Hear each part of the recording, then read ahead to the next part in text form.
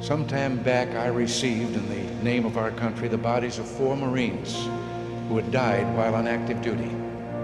I said then that there is a special sadness that accompanies the death of a serviceman, for we're never quite good enough to them.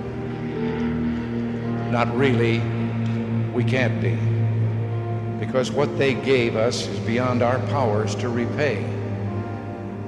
And so when a serviceman dies, it's a tear in the fabric, a break in the whole, and all we can do is remember.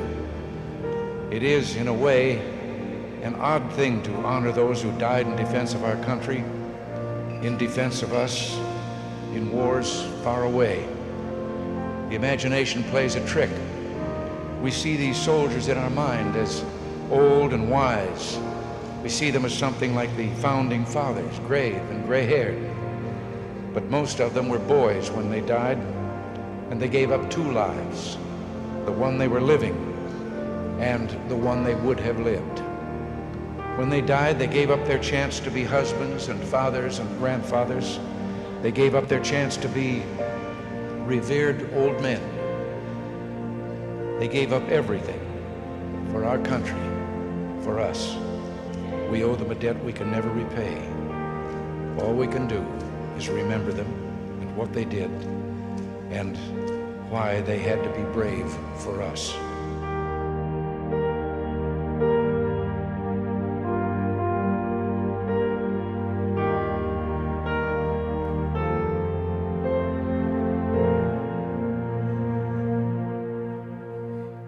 Celebrate them, yeah. Hey, it's great to be with you guys on the weekend that we pay honor to the memory of those who have served our country and have since passed on. And I hope for us tomorrow, as we're having fun and celebrating and enjoying the freedoms, that we're not just absorbing another day off, but we're actually thankful for the fact that our freedom was paid for, and many have paid that ultimate price. And so I'm so glad to have you guys with us this week. For those of you who are watching online, thanks for tuning in. I should let you know that I'm not our lead pastor, Doug.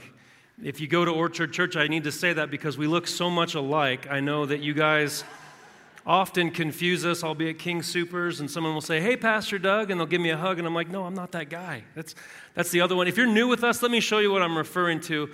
He and I look so much alike. We took that earlier this week before he went on vacation. If it weren't for the tattoos, I wouldn't be able to tell the difference.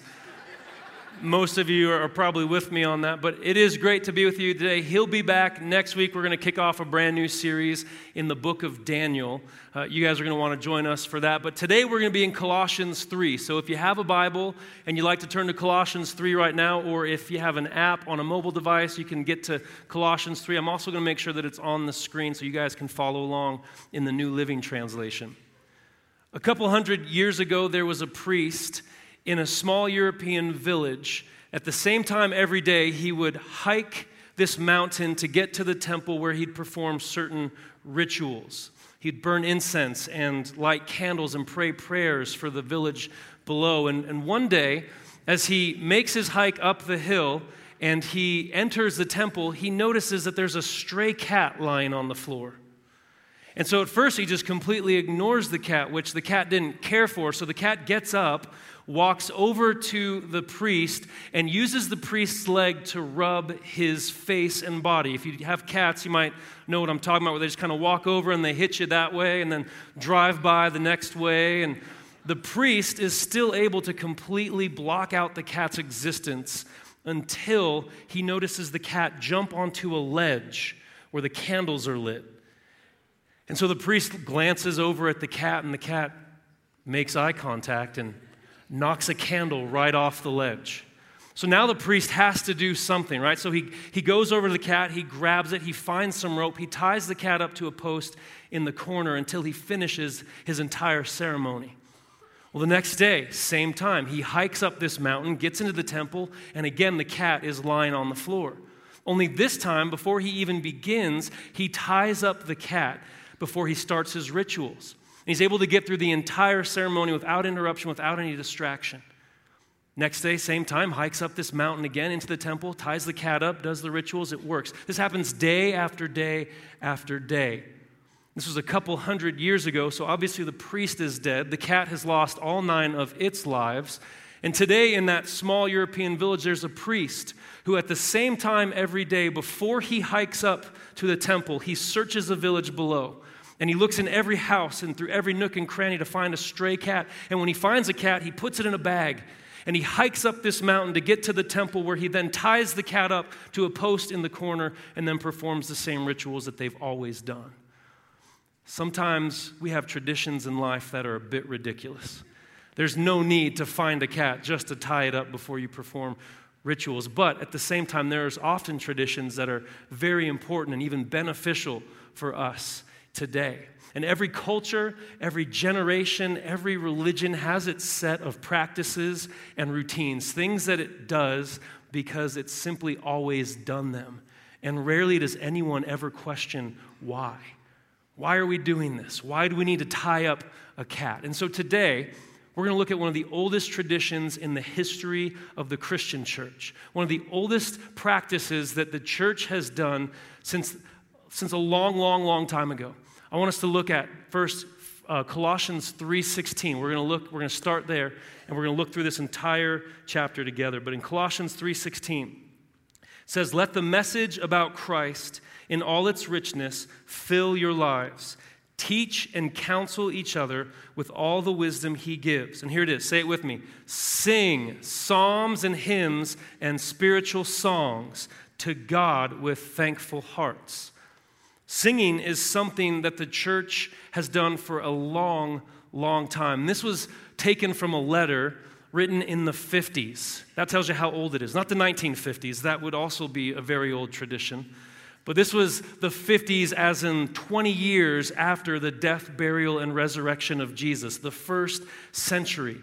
And the Apostle Paul is writing to this church in Colossae, and he has the leadership and the authority given to him by Jesus himself, and he's commanding the church to sing. It's a command. It's not a suggestion. He doesn't say, hey, if you're good at singing, or if you enjoy singing, or if you have songs that fit with the message for today, sing. It's a command. Sing. Psalms. That's the middle book that we have in our Bible. It was the book of the songs for the people of Israel. They had them memorized. Those are their songbook. Hymns. This is not like what we have here today. This is way before the printing press. You might think of this type of hymnal when you hear the word hymn. This clearly didn't exist yet, although there's some great songs in there throughout the history of the church. Hymns and spiritual songs would be songs of praise to God and songs of praise about God. And the Apostle Paul is saying that when the church gathers, they must sing praise to God. And if you've grown up in church your whole life like I have, you've probably been singing since you were born in church, and your parents' generation sang, and your grandparents' generation, all the way back 2,000 years, the church has sung. And rarely has anyone ever wondered, why do we do this?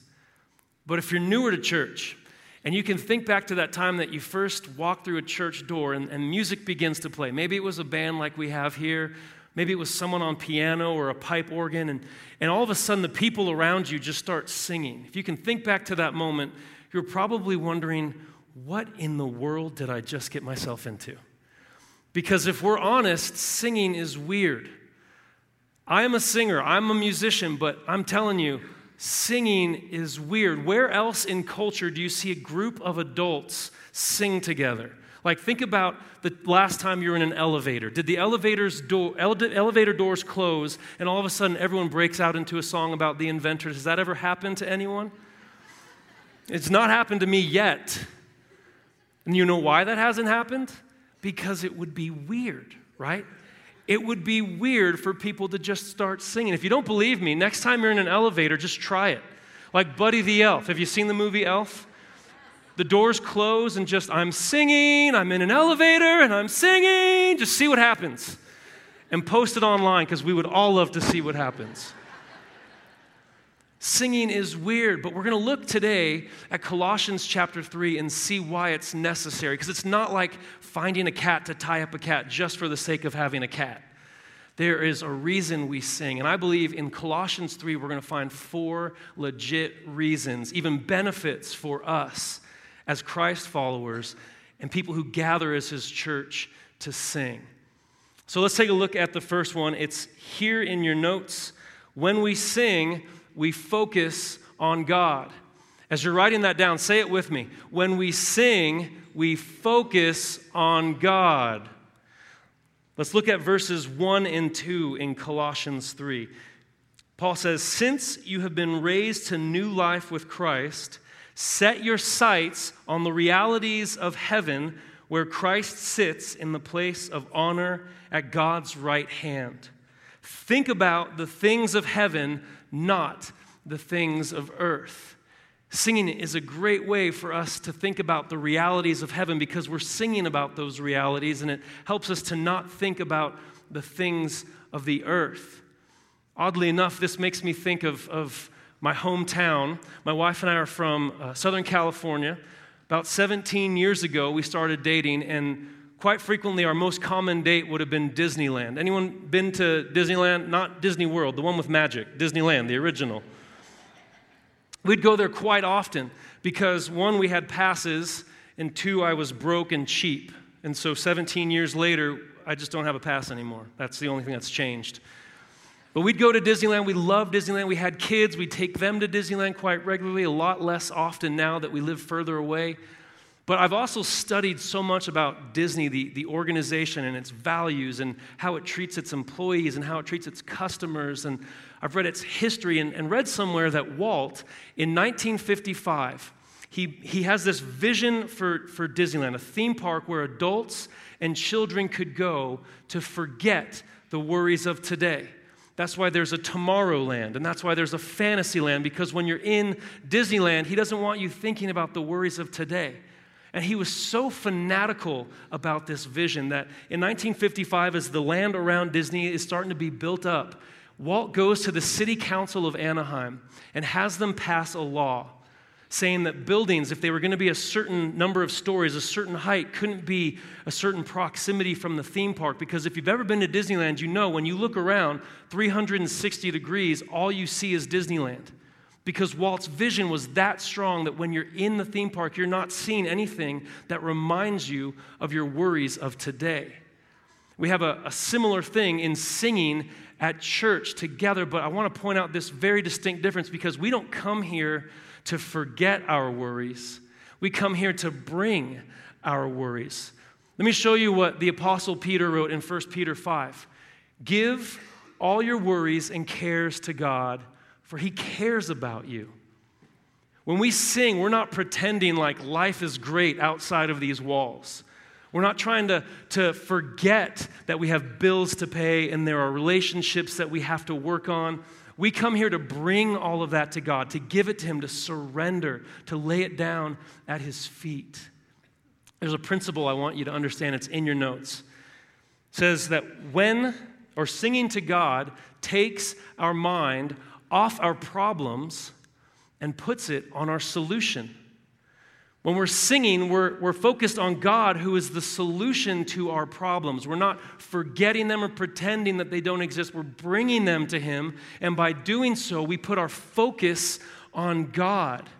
And think about this. God is so majestic. God is so glorious. He's so great. He's so grand that when we sing, we put him at the center of our vision. He's so glorious that he not only fills the center, but he fills our peripheral as well, to where we don't even see our problems anymore. They disappear. There's a song I grew up singing in church. Maybe you're familiar with it. The chorus says, "Turn your eyes upon Jesus. Look full in his wonderful face. And the things of this world will grow strangely dim in the light of his glory and grace." When we sing, man, our problems just shrink. They diminish. They become nothing because our focus is on our solution. And so maybe you need to sing to change your perspective. Maybe you've got problems outside that you don't need to forget about or pretend don't exist, but you need to bring to God, and you need to focus on your solution, and singing does that. The second thing there in your notes, when we sing, we engage in war. Now, you all seen Braveheart, right? I'm not condemning or condoning the movie Braveheart, but you've seen it. Let's say this together in our best Braveheart war cry. Can we do that? When we sing, we engage in war. There you go. Good job. Take a look at verse 5. Just the first part of it. So put to death the sinful things lurking within you. What does this say? Put to death. You see, in this culture and in most cultures, taking someone else's life is only justified in battle. The Apostle Paul is using military language. And he goes on to say in that verse that within every one of us is the potential for sins and temptations that any one of us are susceptible to. And he is telling us that we've got to murder the enemy within. In another passage, I put the reference in your notes, Ephesians 6:12, he says that our battle is not against each other. Our fight, our struggle is not with flesh and blood. We might disagree, we might not see eye to eye on some things, but ultimately our battle is against the evil forces of darkness that have filled this world. It's the sin nature within and the sin without. And the Apostle Paul is saying we need to put that to death. And singing calls on the army of heaven. It calls on the general of the armies of heaven, God, the Creator himself, to be with us. As it says in Psalm 22, that God inhabits, he sits on a throne of the praises of his people. And when you and I sing together, we are calling God to make his home here. And whether the presence of God is, darkness has to hide. It trembles and it flees. It has no place in this room when we sing.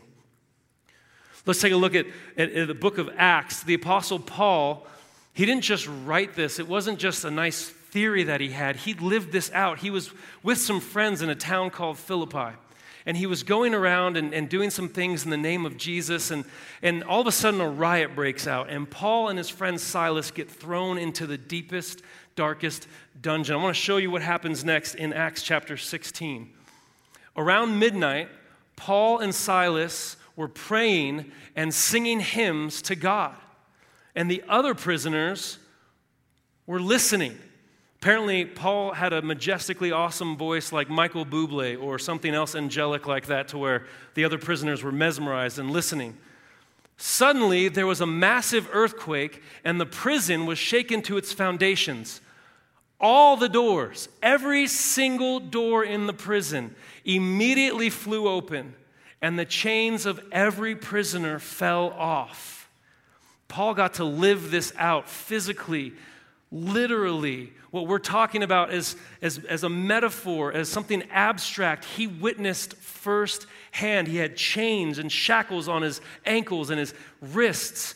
And he and Silas decide to engage in war, and they call on God and the armies of heaven to intervene, and everything changes. Shakes the foundation to where God sets them all free. Not just those engaged in the battle, but the prisoners of war who were witnesses to the battle. Sets them all free because our enemy, Satan himself, wants to keep us locked in chains, but God gives us freedom. And when we're singing together, Satan wants to have us filled with sorrow, but God brings us joy. Where Satan wants us to be in fear, God gives us peace. And so singing calls on God to take his throne in this place. And darkness trembles and hides. And so maybe you need to sing because there are battles in your life that you need to fight. Maybe it's from something within. Maybe it's something that the enemy is doing without. And when you come here today, you bring it to God and you call upon God and his army to intervene, to break in and to fight those battles for you because he is victorious. So we sing to engage in the war. Third thing in your notes, when we sing, we put down roots. As you're writing that, say that with me. When we sing, we put down roots. Take a look at the verse we started with. Colossians 3:16 says, "Let the message about Christ in all its richness fill your lives." You might have read another translation that said, "Let the word of God dwell within you." He's saying, let it take root, let it dig down deep within you. And then he goes on to say, sing psalms. The psalms were literally scripture. You and I today, we have songs that are inspired by Scripture. Lyrics are often a translation of Scripture or maybe a rephrasing to make it sound more poetic or rhyme. In fact, we sang a song earlier today, and if you're watching online and you missed that, I hope that you can join us next week when we continue to sing praise to God. But let me show you some lyrics from a song that we sang earlier. And I want you to pay attention to the highlights on these lyrics. This is the chorus of Strong in Us, which we sang. Our God is strong in us. His love has overcome. He is alive in us.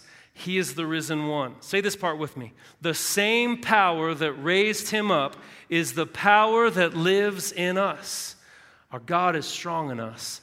Our God is strong in us. Now look at Ephesians chapter 1, and again, pay attention. I also pray that you will understand the incredible greatness of God's power for us. Some might say God's power that is available within us who believe him. This is the same mighty power that raised Christ from the dead and seated him in the place of honor at God's right hand in the heavenly realms. The writers of the song were obviously influenced by Paul's letter to the church in Ephesus, and they took those words and they reshaped them. And when we sing songs, Scripture takes its place. It digs down deep. It fills our life. Because here's the principle in your notes that I want you to understand. When we sing songs rooted in Scripture, Scripture is rooted in us. Already today, we have sung the Bible. You may not have noticed it. You may not have paid attention to the lyrics so much as the fact that they are inspired by God's Word. And when we sing those songs, they become a part of who we are. Maybe you wake up tomorrow morning and all of a sudden that melody is in your head and you start singing it again. Because here's the thing that God has always understood, Paul understood about 2,000 years ago, science and psychology the past couple hundred years have been talking about, and that is this: melodies are memorable. Have you ever had a song stuck in your head that you just wish wasn't there? Anybody know what I'm talking about? We got the beauty of technology to where if that song's stuck in my head, I just go straight to my iTunes and I'm like, just play it just to get it out. I don't want it there anymore. But we can do that with the songs that we sing to continue to focus on them and to continue to focus on God's Word. Let me show you an example of this. This high piece of technology was brought to you by our OC Kids ministry. Some 2-year-old today is having a fit because I took the xylophone. It's because my kids have outgrown their toys. I didn't have one to show you. But I'm going to play for you guys a melody, and I guarantee you'll recognize this melody. Here we go.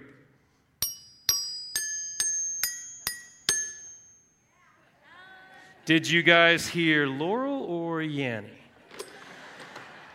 There are a couple of songs you might have heard, right? That was a song. It's a French melody written in the 1700s, partially composed by Mozart, which means you just heard me play Mozart, and I've never taken a lesson in my life. No, God, guys, come on. But that's the song that we teach our kids the alphabet with. You heard Twinkle, Twinkle, but it's also the alphabet song. When you sit your kids down at a young age to teach them the alphabet, you don't say, well, the alphabet begins with the letter A, and A is followed by B, which precedes C. No kid would remember that. So we took this melody that has existed for hundreds of years and we put those words to it. And to the point where I remember my youngest, when she was like 3 and she would sing the alphabet, she'd get the melody down, but LMNOP never came out like LMNOP. Can anyone relate? To the point where we're just like, what did she just say? Like, is she cussing? I don't even understand those words. But melodies are memorable, and when we sing melodies that have God's Word built into them and are inspired by God's Word, then those melodies stick with us. And so maybe you need to sing not just to focus on God in the moment, but maybe you need to take that moment with you. So it's not just about this one moment, one day a week, but you can relive God's Word throughout your life. And who knows from here what comes at you, but you can be equipped and empowered by God's Word that lives within you. The God that is alive in us, the power that raised Christ from the dead. Who knows when you're going to need to remember that scripture this week? And so we sing to focus, we sing to engage in war, but we also sing to remember Scripture. And the final thing in your notes, reason why we sing, is when we sing, we build up others. This one's going to be a bit different. Let's take a look at the second part of Colossians 3:16. It says, teach and counsel each other with all the wisdom he gives. Again, another translation that you might recognize said, teach and equip one another through psalms and hymns and spiritual songs. The Apostle Paul is saying is that it's the singing that teaches, it's the singing that encourages, it's the singing that can build us up. And God is inviting us to be a part of his plan to encourage others and to strengthen others. And we all come in this room today with different walks. We're at different steps in our journey.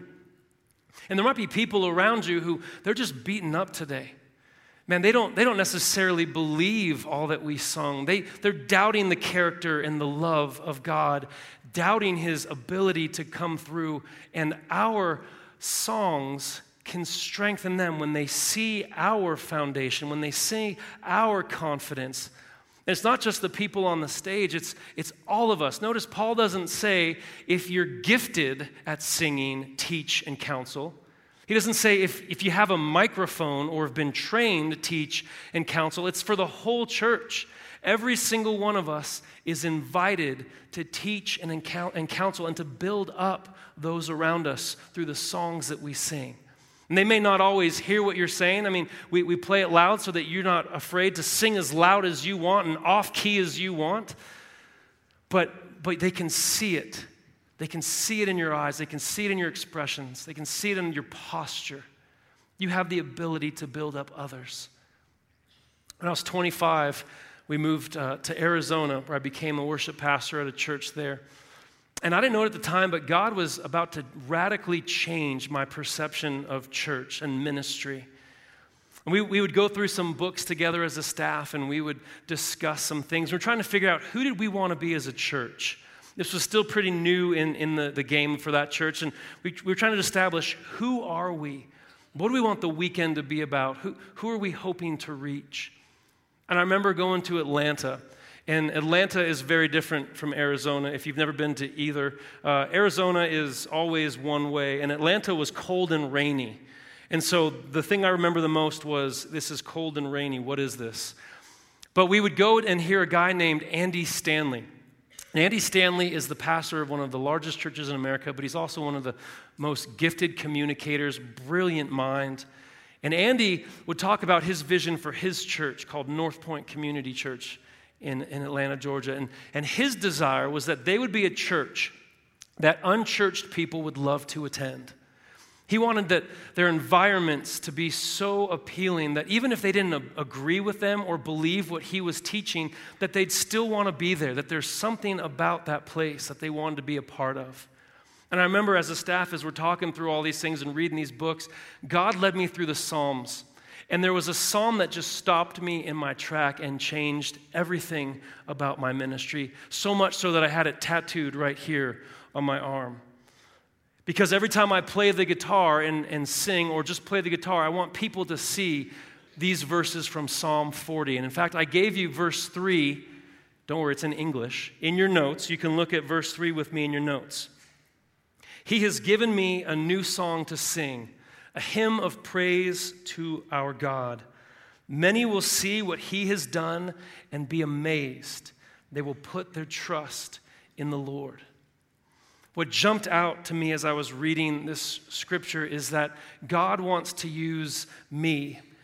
God wants to use you as singers and worshipers to not only help other Christians and Christ followers worship God, but we have an opportunity to show people who don't know Jesus who Jesus is. I don't know if you heard that, Orchard Church, but what God is inviting you and I to do is through our singing, we can help people find and follow Jesus. And so God really laid it on my heart that this is the direction to go in ministry. And he gave me this thought, and I'm giving it here to you in your notes. It was very personal for me at the moment, so I hope you personalize this as well. In your notes, how I sing reflects my view of God. My view of God affects how I sing. Let me unpack that for you because it's pretty weighted. In other words, when people see me sing, they are seeing what I truly believe about God. Am I just paying him lip service because there's some lyrics on a screen? Or do I really sing with conviction and confidence that the words I am singing are true? That what I'm singing I truly believe in, that God is worthy and he can be praised for all that he is and all that he has done. I want you to think of it this way. Imagine someone in this room, their only impression of God, all they know about God is based on how you just sang. Everything they know to be true about God is based on how you or I just sang and worshiped God. Would they be amazed at what he's done in your life? Would they be able to put their trust in him based on your response to who he is? Because how we sing reflects that, and how we view him is going to affect how we sing. Let's finish the verse that we started with, the verse that we've been looking at all morning, Colossians 3:16. The very last sentence says, sing psalms and hymns and spiritual songs to God with what? Thankful hearts. Is your heart full of thanks? Is it full of gratitude to where it would overflow? Do you realize all that God has done for you? Do you realize all that God is? Because in my belief, even if God from this day forward never answers a single prayer for the rest of my life, he has already done enough by sending Christ to die in my place that my heart will still be full of thanks and he will still be worthy of my praise, even if nothing else should go my way for the rest of my days. Do you believe that today? Because how we view God is going to affect how we sing in these moments. And we're going to do that. I'm going to invite the band to come out. We're going to do something that we don't normally do here. We're going to take some time and practice the art of singing. And here's the thing, you don't have to remember all four things. It's okay if you don't look at your notes and you don't know all four reasons to sing, because you just need one. Do you need to sing in this moment to focus on God? Is there something going on outside of these walls that you need to give to him? Do you need to sing because you need to engage in war and there are battles that you are losing and battles that you need to step up and call on his help to fight victory for you? Or maybe you need to just put down some roots. Do you need God's word to dwell in you so that when you leave here today, it goes with you, this moment lasts? Or do you need to help build up others around you? Maybe it's someone you came with and you know that they're not in a place that you want them to be, and you can sing and show them who God is in this moment. There's one place in culture, I said earlier, there's not many that we sing and it's socially acceptable. I don't know if anything came to your mind, but I think of birthday parties. You've all been to birthday parties, right? You've all had a birthday party at some point. Birthdays are weird to me. Just follow me here. I'm not trying to change culture or anyone's mind, but this is just my belief. A birthday is basically remembering that on this day in history, your mom did something spectacular, and you've just managed not to mess it up. Am I the only one that thinks that way? I mean, I have a birthday in October, so let's continue to celebrate birthdays. And if today's your birthday, you're a snowflake, you're unique, you're special. But think about that moment where the candles are lit and we bring the cake out. And you may not know the other people in the room. You may have nothing else in common with them, but you're there for one reason, and that is to make this one person feel special. You're there to say that today is your day. You are unique. You are honored. You are celebrated. And if we can do that, if we can muster up the energy to sing praise to someone who is special one day a year, how much more so can we sing praise and celebrate God who is matchless in his worth, who is unlike any other. He is the creator of our lives. He is the author of our faith. He is the King of kings and the Lord of lords. So we're going to celebrate him right now. Let's stand together. Come on, church, let's sing. Hey, you can have a seat for a moment. I know it's Memorial Day weekend, and so the majority of us in here probably identify ourselves as church people, but every week here at Orchard, we want to give someone an opportunity to say yes to Jesus if they haven't done so already. And so let's bow our heads and close our eyes here in this moment. And if that's you, if today you walked in here, and somehow God has changed your perspective, he has changed how you now view him, maybe you heard something, maybe you saw it in how we sang, and today you're amazed. at what God has done and you want to put your trust in him, I want to help you with that. He can read your thoughts, so all you have to do is think these words as I pray them. Pray this in your heart and in your head. Say, Lord, I believe that you died for my sins. I believe you were raised to life to set me free, to give me new life. And today, Jesus, I say yes to following you. I say yes to trusting in you. And with eyes closed and heads still bowed, if you just prayed that prayer, I want to pray for you because you're about to start a journey that I want to be able to pray for. And so with no one else looking, if you wouldn't mind just slipping up your hand so I can pray for you in this moment. If you just said yes to Jesus and just prayed that prayer. Yes, I see you here. It's in the back as well. Let's pray. God, we thank you for those who are trusting you today, those who see you, those who know what you've done. We thank you for your son, Jesus. Not only that he died for us, but that he gave us his Spirit to walk with us. So help them as they trust in you and they say yes to finding you here in this moment, that God, that they would follow you after they leave here today. It's in your name we pray. Amen. Hey, if you just prayed that prayer, we want to put this book in your hands because we know that your next steps are super urgent and super important. And so before you leave here today, right across the lobby is a yes booth. We'd love for you to pick this up, to take your next steps. We made this just for you for today. Orchard Church, before we continue, can we celebrate those who said yes to Jesus today and thank God for them? Yeah. Amen. Amen. Hey, Pastor Doug may not be a very large man, but he leaves some pretty big shoes to fill on this stage. So can we give Matt a hand for doing a great job?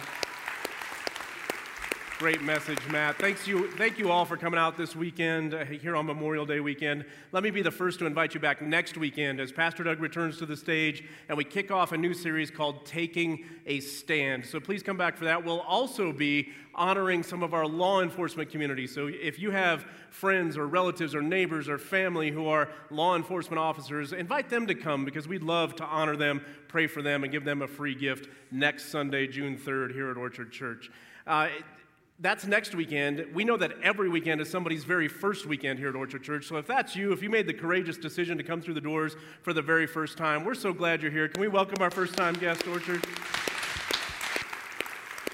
Thanks for joining us today. I hope we've been good hosts. I hope you have felt welcome your whole time here. We want to continue to be good hosts even after you leave the building today. So that connection card in your newsletter, hopefully you filled that out. If you'll drop that in the offering bucket, we'll send you a free gift in the mail just as a thank you for worshiping with us today, first-time guests. But for now, let's all stand as we have one more chance to sing some praise to our God as we close the service. So stand with me as we do that. If you said yes to Jesus today, now is that perfect time to slip out to the lobby, get that book that Matt talked about. God bless. Thank you, everybody.